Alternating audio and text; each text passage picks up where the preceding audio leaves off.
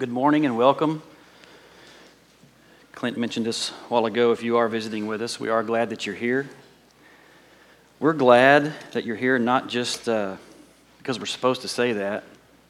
We're glad that you're here because it is a privilege for us as a people to get to know you. That is a privilege. But more than that, it's a privilege for this people to have you visiting with us because it's a gift to us. And it's our gift to be able to know that you will hear the good news about Jesus, whether it's the first time or the 1,000th time. That's a gift for us to be able to do that. It's a privilege, and to hope and know that you will hear the good news and the hope that we have in Jesus once again, because that's why we've gathered, that's what we need, and we know that's what you need. So thank you for being with us today. There is a kiosk right over here. And at the end of the service, we hope that you'll go over there and meet Clay or whoever's manning that booth. And just to get to know us a little better, we'll just put a little bit of information in your hand about who we are as a church body. So we are glad that you're here. Thank you for joining us in worship. I want to pray for a couple of things before we get started. And if you will join me in prayer, we're going to pray a kind of a general prayer for those that lead us, for the political climate that we're in, from the community level, state level and national level, and then also pray for the other churches in town that are gathering, lifting up the name of Jesus, hearing again the hope that we have in Jesus, that are doing same things that we're doing, that we are partners with them and that we would not be in competition with them, but that we would hope for the same things for them that we're hoping for here.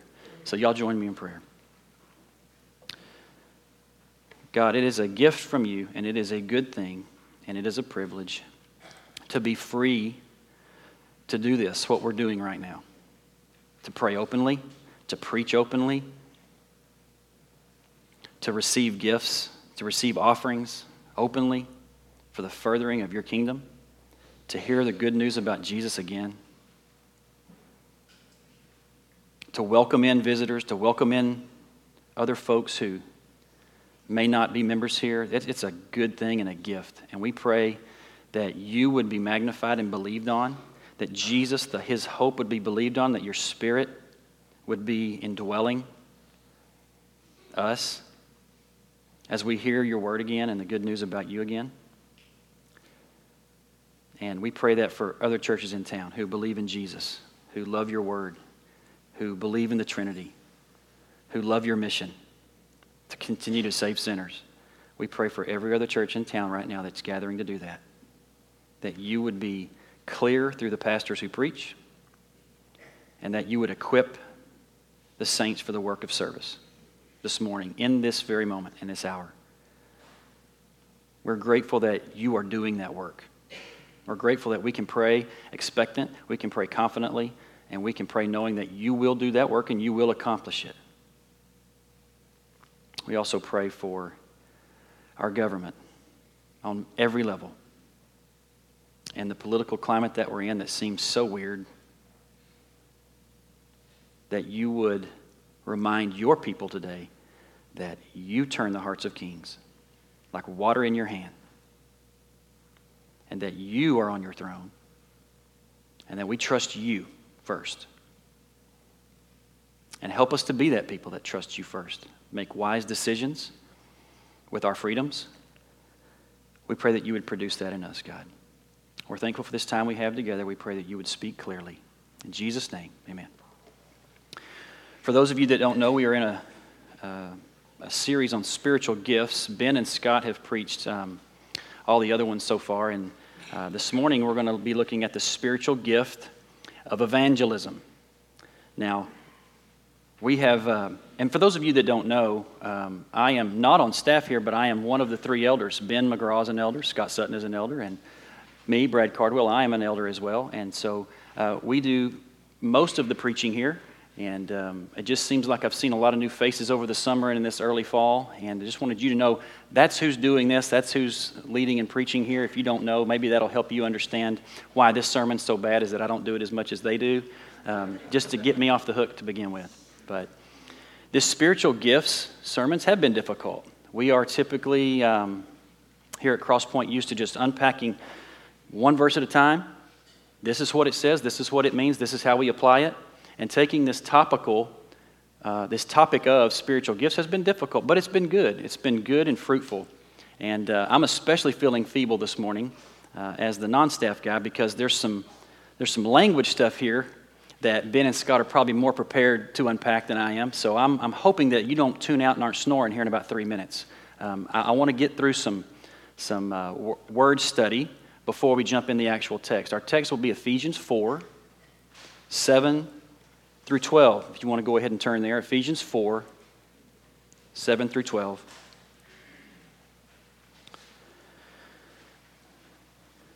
I'm assuming a lot here, but I think I'm safe in assuming that when I say the word evangelism, I think most of us in here, our back gets tight, our neck gets stiff, get a little knot in your stomach about evangelism because of the many different definitions that you probably have floating around in your head, the many different definitions you've heard about what is evangelism.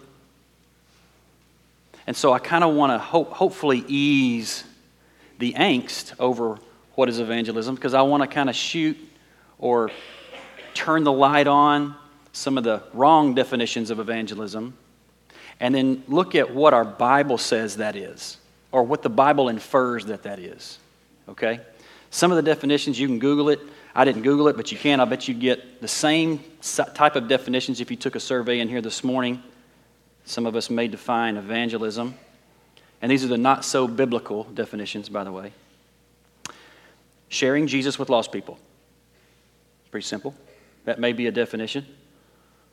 Maybe when I say evangelism, you think of a program. Marketing principles, right? Marketing principles that help you argue somebody into the kingdom. Now, that may be most of your experiences in evangelism. When somebody has taught you evangelism or talked about evangelism, they've mainly talked about strategy, right? Ways you can win the argument. Maybe you think of evangelism and you just think, well, that's the work of converting people, right? It's not evangelism unless somebody gets saved. That may be what you've attached to evangelism. Some even see apologetics, the act of defending Christianity, of knowing enough about another religion and knowing enough about Christianity to engage in an argument, win the argument, and defend what you believe. Some people see apologetics as evangelism. They say, hey, that's evangelism if I can defend what I know to be true. All those are not so biblical. And so we're going to do this real quick, brief word study on what do we have in our Bible. And the word where we get evangelism is the Greek word euangelion. Evangel, that's the English word for it. Evangel is the word that we have for the good news about Jesus. And I'm tagging about Jesus because the literal definition is good news. Good news, evangel. Now, the tricky part for us, where we as the church can get tripped up, is that we have, in the English language, two words for euangelion. We have evangel, which we've run with evangel. We've got a lot. I'll show you in just a minute. We've really run with that word. And then we have gospel. Both mean good news. Evangel and gospel. Are you with me? I haven't lost you yet, have I? Okay? Evangel and gospel. Now, where we get tripped up is that those both mean the same thing, but we have more connotations for evangel than we do for gospel. Here's what I mean. We've taken evangel and we've made adjectives out of it, adverbs, nouns. I mean, we've done a lot. We've got evangelistic. We say something is evangelistic. We say that there is evangelism. We say that something is evangelical. And then there's evangelicalism. You see how confusing it can be when it means the same as gospel? And so what that has done for some of us is we think, okay, there's this gospel, right? There's this umbrella, there's this gospel. It's this big, beautiful story from Genesis to Revelation of the good news about Jesus saving a people. That's the gospel. And then there's evangelism. It's kind of a part of it. It's a part of the gospel. And so evangelism is just kind of this subset, sub-part of the gospel. It's just something you do when you're a gospel ministry is that you're evangelistic. Or some people are evangelistic. Or it's kind of this specialized thing when the words mean the same thing. Gospel and evangel mean good news. So we can get tripped up. For example, we don't call those people who preach the gospel to unbelievers with the aim to convert. That's the more accurate biblical definition of evangelism. Preaching the gospel to unbelievers with the aim to convert them. We don't call them gospelers, do we? That'd be weird. We call them evangelists. But it means the same thing, gospeler. And we don't say that we're an evangel-centered church. That just sounds weird. Nobody uses that in the English language. We say we're a gospel-centered church. But means the same thing. So let's don't get tripped up, and let's don't take the evangel connotations too far. Let's see what the Bible says about that word. And what word do we have, and then how is it a gift to the church? Okay? That's where we're going. Let's examine the word that we have for evangel, and then let's look at how in the world is the evangelist a gift to the church. After all, this is a message on evangelism, a word that's not even in our Bible. We have evangelist. We have evangel. We have evangelist. And so, not a bad thing. Evangelism is not a bad word. It is a great deduction. It's a great way to infer what it means to share the gospel. But that word's not here, so we're going to go to evangelist, and it's mentioned 3 times in our Bible. Look at Ephesians chapter 4. We're looking at this as our main text, and starting here because I think it's the verse with the word evangelist in it that points most clearly to a gifting, a equipping of some folks, some sort of, I hate to use the word special, but special inclination and a burden for lost people to proclaim and announce the gospel to people who have never heard it or don't believe it. Okay? So let's look at Ephesians chapter 4. Let's start in verse 7. But grace was given to each one of us according to the measure of Christ's gifts. Therefore it says, when he ascended on high, he led a host of captives and he gave gifts to men. In saying he ascended, what does it mean? But that he had also descended into the lower parts of the earth. He who descended is the one who also ascended far above the heavens that he might fill all things. And here we go. The word and. And he says and there because he says he gave gifts to men and apportioned them according to Christ. Then he says and he gave the apostles, prophets, the evangelists, the pastors, and the teachers. Verse 12, to equip the saints for the work of ministry, for the building up of the body of Christ. And that's where we've been for 10 or 11 weeks now, is these gifts are from the Spirit given to the church for the building up of the church. Okay, we have to be clear on that. These gifts are gifts to the church for the building up of the church. All right? Now, the 2 other places that the word evangelist is mentioned, we have to look there. Now, you're not going to look at both of them. I want you to turn to 2 Timothy chapter 4 quickly. 2 Timothy chapter 4. We need to look at the other 2 places that evangelist is used so that we can get a more accurate picture of what does it mean to be an evangelist, right? It seems like in chapter 4 of Ephesians that there is this special gift of someone who does the work of announcing and heralding the good news about Jesus to people who don't believe. That's what it seems. And you could make a pretty good case for that. Not a stretch, right?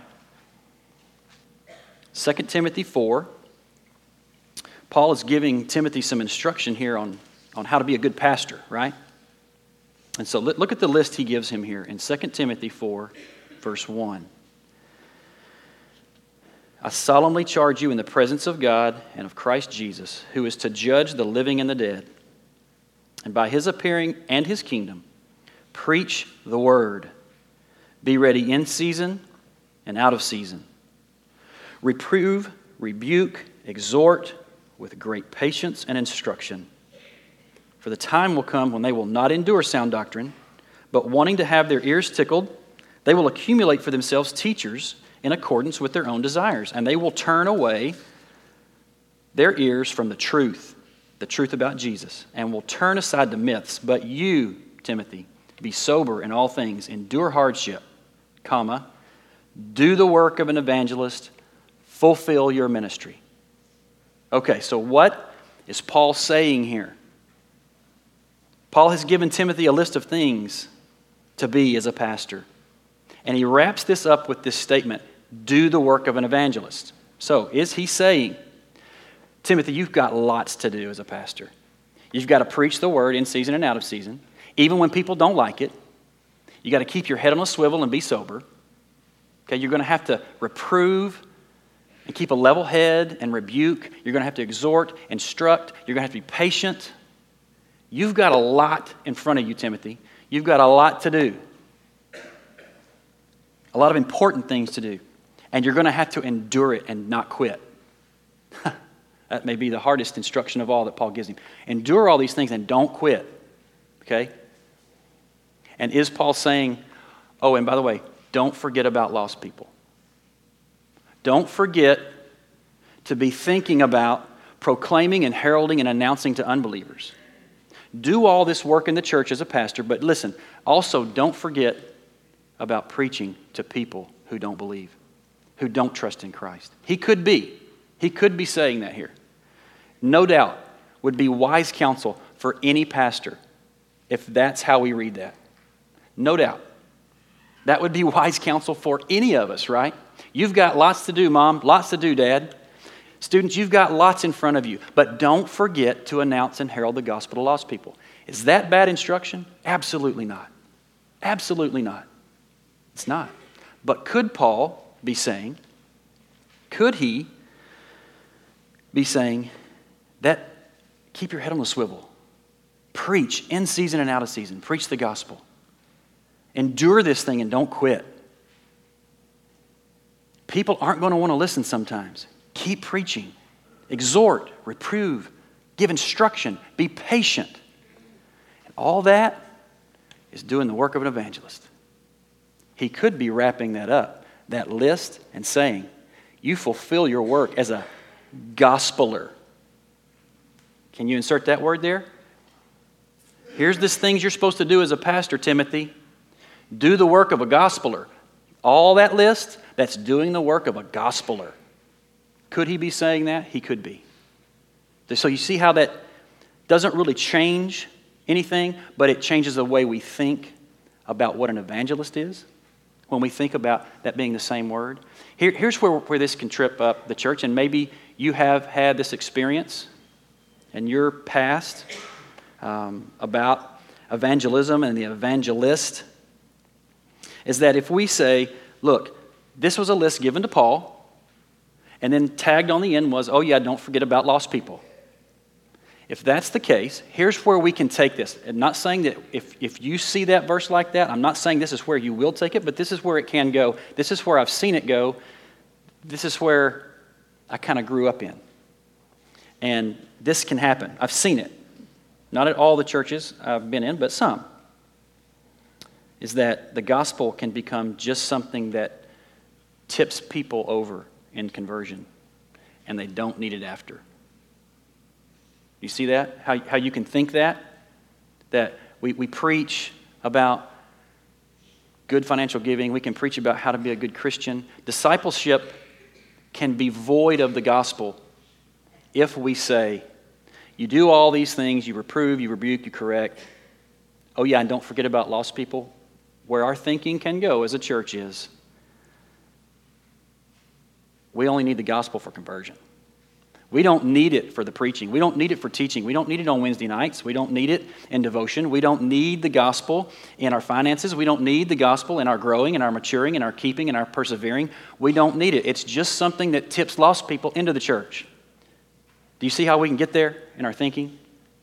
So we have to be careful with the word evangelist. We have to be careful with how specialized we make it.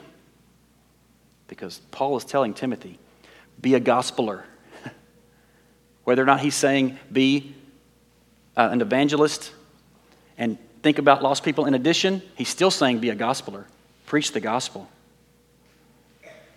Evangel or gospel. We've learned from our time in Hebrews, if you were here the last few years, is something that grows us and keeps us. Okay? So evangel, gospel, the good news about Jesus is something that we hear, the Bible says, and then if we believe in faith, saves us, conversion, and it also grows us when we hear it again.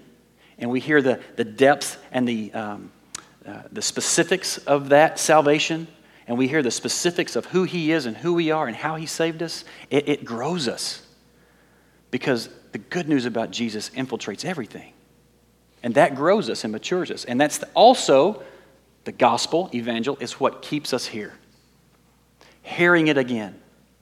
On these tables it says, do this in remembrance of me, because we're a people that forget. So the gospel doesn't just tip us into conversion. The gospel grows us and the gospel keeps us. Do you see it?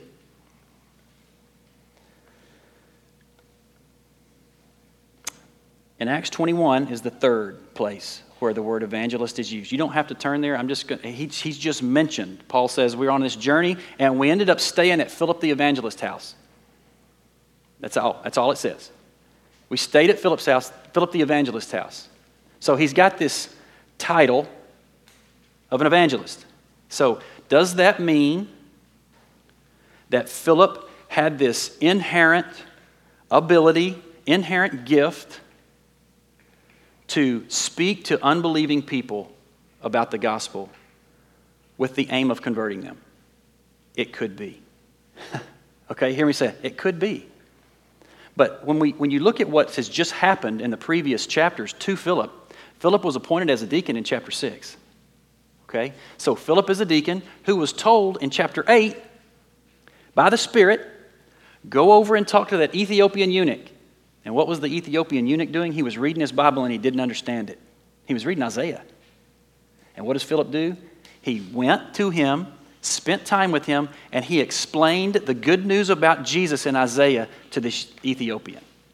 And the Ethiopian said, where's some water so I can get baptized? Converted, right? So, is that an inherent special gift given just to Philip? Maybe. Maybe. Or it could be a nickname.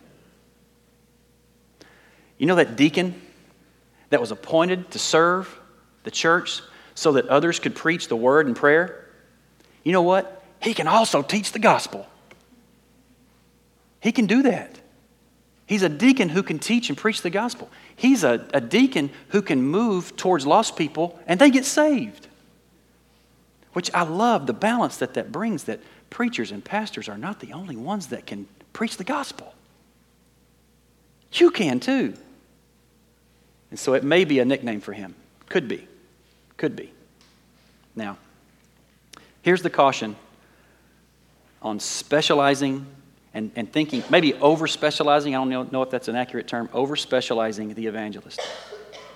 Because when we do that, we can isolate the evangelist. Or the evangelist can isolate himself to some specialized ministry as a subset of the gospel, and all of a sudden, they're doing something no one else wants to do. They're doing something that's special that very few people want to do, and that's talk to lost people about Jesus. It's very difficult. And so if we over-specialize this gift, if we over-specialize the gift of evangelism, we can end up with, okay, think about growing up. If you're Baptist in here, I just want to shoot that elephant. If you're Baptist in here, you know what I'm talking about. Growing up, this idea of an evangelist with the bright suit, big hair, booming voice, right? Very impressive, blows into town, and he is focused on one thing, and that is converting the lost people, right? And his success at evangelism is what? Number of conversions. If he's a real good evangelist, then he's got notches on the gun. And that's what can happen. What can happen when we take this too far as a specialized work, a specialized gift. It can happen. I had a funny conversation with Clint the other day about that, and he used the word rogue. When he thinks about the evangelist he knew growing up, he thought the first word that came to his mind was rogue. Kind of disconnected, separate from the church, just kind of on his own. He's focused on one thing, and that's lost people. And not really concerned or connected for the local church. In fact, that evangelist may tend to even believe or communicate the church exists for me. The church supports me and exists so that I can do what I need to do. And there's no real connection back to the church. They exist for me. I don't exist for the church. That's how quickly that's where we can go if we're not careful with this word. And I think we've all seen that happen. The evangelist is not a renegade. The evangelist is not the only one focused on converting lost people. The evangelist is not defined by harvesting. The success of the evangelist is not defined by how many people get converted. The evangelist is defined as one who knows the gospel and who preaches and teaches the gospel with the aim to convert lost people. With the aim to convert them, not the ability. Did you hear that? The aim to convert them, but not the ability to convert them. So we go back to Ephesians 4, and this is the place where if you're going to make the case that there are people with a special role, it's here in Ephesians 4. Because that evangelist is in a list of other word teaching ministries. Okay, and so it's given, and it looks to be something that's unique.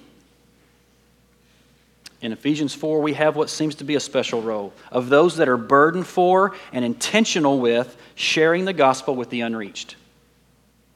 Whether or not it's an inherent special gift is up for some debate, but not essential to understanding that the gift is there. And the gift to this church is people who fill that role.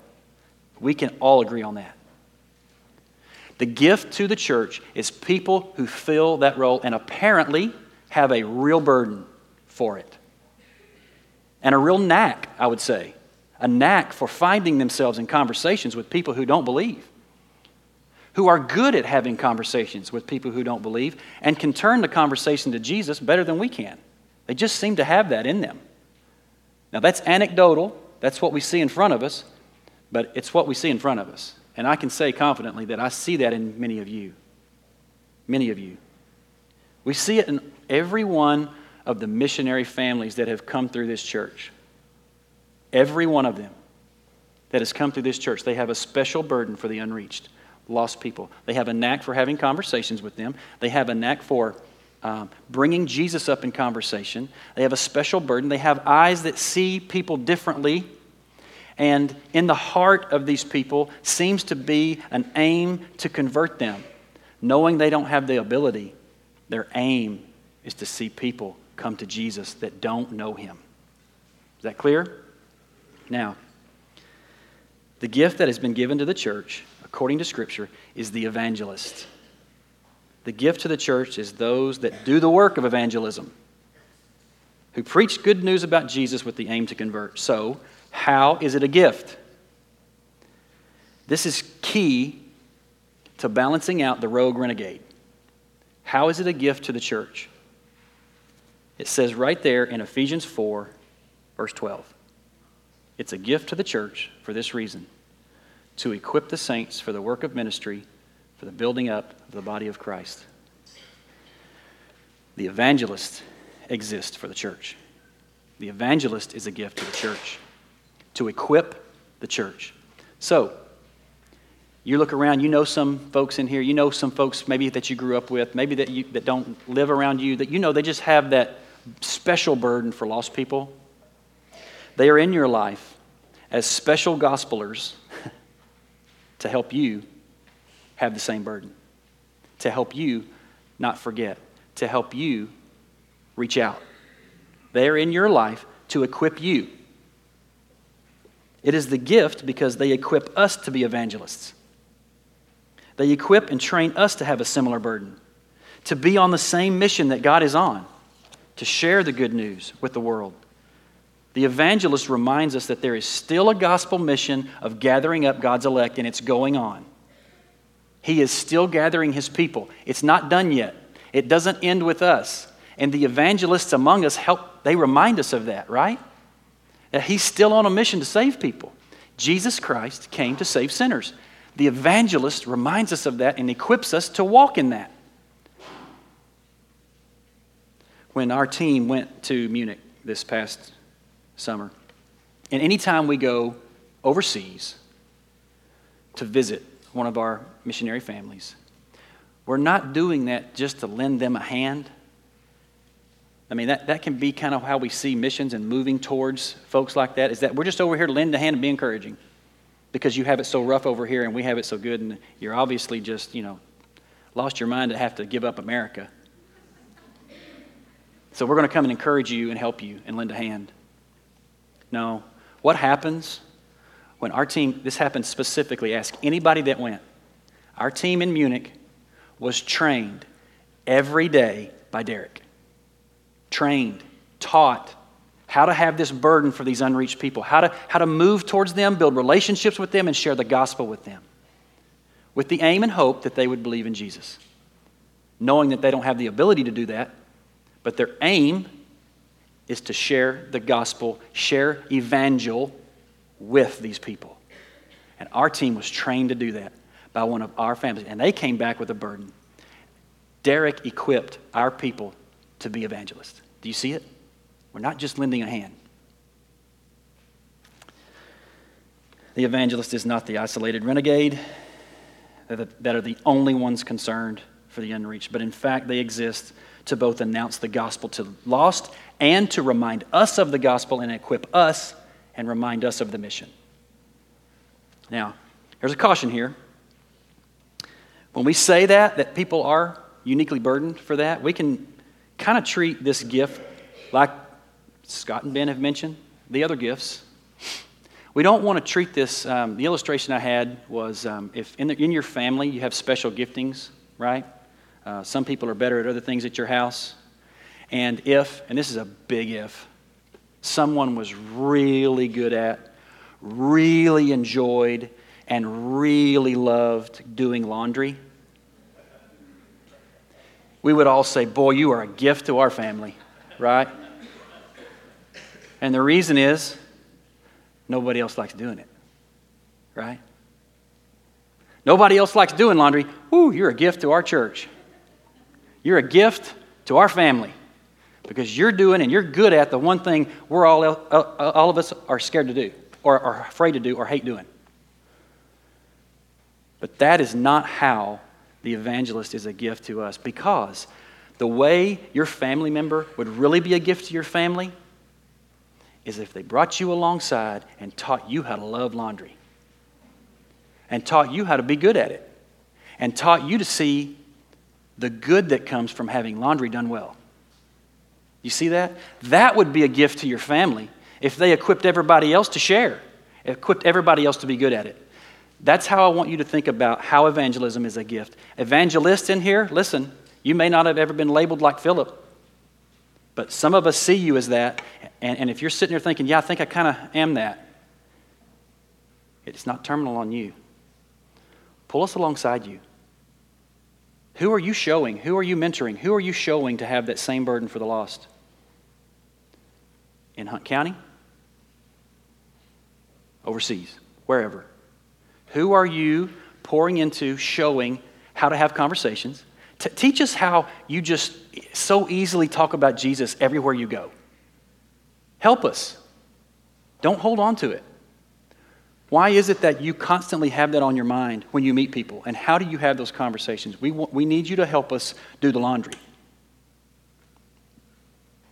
Second reason why or how evangelism can be a gift or should be seen as a gift to us is that evangelism is something pretty new in the history of God's people. For most of the story of this gospel, it was for one nation, right? It was for Israel. It was for one people It wasn't for anyone else. God was not for anybody else. He was for his people.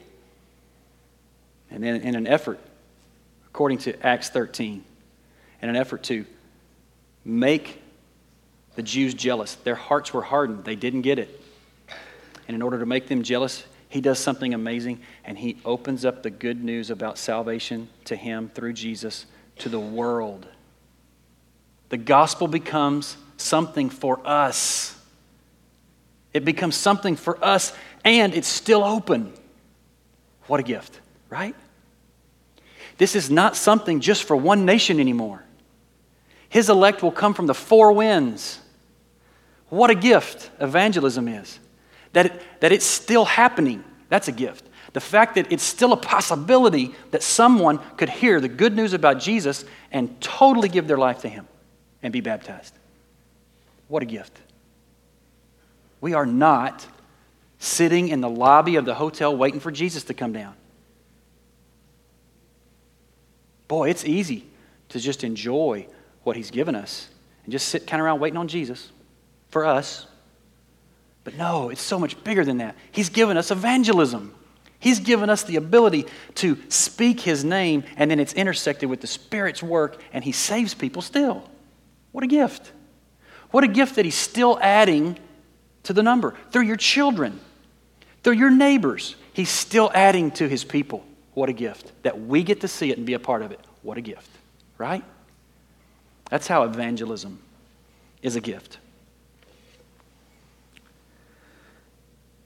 Isaiah 49:5. This was the plan all along. Just listen. This was the plan all along. That this thing would go out to the nations, to the whole world. This was the plan all along. Isaiah 49:5 says, "And now says the Lord, who formed me from the womb to be his servant, to bring Jacob back to him, in order that Israel might be gathered to him. For I am honored in the sight of the Lord, and my God is my strength." He says, "Is it too small a thing that you should be my servant, to raise up the tribes of Jacob and to restore the preserved ones of Israel?" What he's saying is this thing just going to stay with Israel? God says, "I will also make you a light to the nations." I'm going to use you to be a light to the nations. This thing's going to be open to the whole world. Evangelism. To reach the end of the earth. What a gift. What a gift. Now, I'm just going to end with four things. Four things. Why does evangelism feel like doing the laundry? And if it doesn't to you, I'm not trying to offend you. I'm not trying to make light of that gifting. But why does it seem so hard? And there's four things why I think it seems difficult for us. It's because it's polarizing. When we speak about the good news about Jesus, it's polarizing. I think everybody would agree with that, right? Anytime you speak about Jesus, the knot in your throat about what are these people going to think? Especially in our context that's full of apathy. They've already probably heard about Jesus. They've got these weird notions about church. And to say that causes so much angst. And it's polarizing. Well, Paul said it would be. It's going to be an aroma of life to some and it's going to be offensive to others. It just is polarizing. That's why it's hard. And look, if you're an introvert in here, I would much rather be sitting in my recliner watching football than in a room full of people having to make conversation. I get it. I get it. And the people pleaser in me wants everybody to like me. I don't want to polarize people, right? I understand that. But the gift of the evangelist helps us move out of that and not letting that be an excuse. Number two, another reason why I think it's hard for us is that we forgot the bad news. I think we've forgotten the bad news. The reality of eternal condemnation for those that don't believe. We forget about it. Now, we've been blessed here at Crosspoint to hear good teaching on the wrath of God, which makes the good news even better, right? But let's not forget the bad news when we think about his mission towards unbelievers. The bad news. In Revelation 19 and 20, he calls it a lake of fire. eternal. His wrath is not just set against them now. His wrath will be set against all those not in the Lamb's book of life forever. Forever. And he uses the term lake of fire. And look, some people say, well, that's just symbolism. Okay, well, if it's symbolism, symbolism is rarely overstated. When we use symbolism, it's usually understating what is real. Bottom line is, eternal condemnation is real. And it's going to be really, really, really bad. And if we forget that, if we forget that, then we just really don't care. And that can create an apathy in us for the unbeliever. Number 3, I think we like the lobby too much. We may like the lobby too much. The goodness of God and the sweetness that exists in His people here is something to be very grateful for and enjoy. The growth and maturity that so many of y'all have enjoyed, it can be intoxicating, right? It can just really be intoxicating to see the growth and maturity of those around you, to unpack these unbelievably gospel truths, to see people rooted and grounded more in their faith is such a sweet thing. But it can be intoxicating, and it can be something that we fall in love with, and then we can forget that there are people who don't know. There are people who don't have that, and we can fall in love with it. Matthew 9:10. And it happened that as Jesus was reaching at the table in the house, behold, many tax gatherers and sinners came and were dining with Jesus and his disciples. And when the Pharisees saw this, they said to his disciples, "Why is your teacher eating with tax gatherers and sinners?" And when he heard this, he said, Jesus said, "It is not those who are healthy who need a physician, but those who are sick. Go and learn what this means." And then he quotes from the Old Testament, "I desire compassion, not sacrifice. I did not come to call the righteous, but sinners." 1 Timothy 1. Saying is trustworthy and good for full acceptance. Jesus Christ came to save sinners. That is his mission. That is the mission. And we can forget that when we like the lobby too much. Number 4, I think we still think that evangelism equals winning converts. And we have not been able, maybe personally, to see anybody come to faith personally. Maybe you've never led anybody to the Lord. Maybe you've tried and you shared the gospel and they just totally rejected you. And you're thinking, I ain't good at evangelism. I tried that once and I was embarrassed. Man, I tried that once and now they won't even talk to me. I tried that and I fumbled it so bad that they just looked at me like a calf at a new gate. I just don't think I'm up for evangelism. But in the back of your mind, what you're saying is evangelism equals making converts, and that is not true. Evangelism is heralding and announcing the good news about Jesus and leaving the results up to him. Look at 1 Corinthians chapter 3, quickly. 1 Corinthians chapter 3, 5 through 9. I want you to see what Paul says.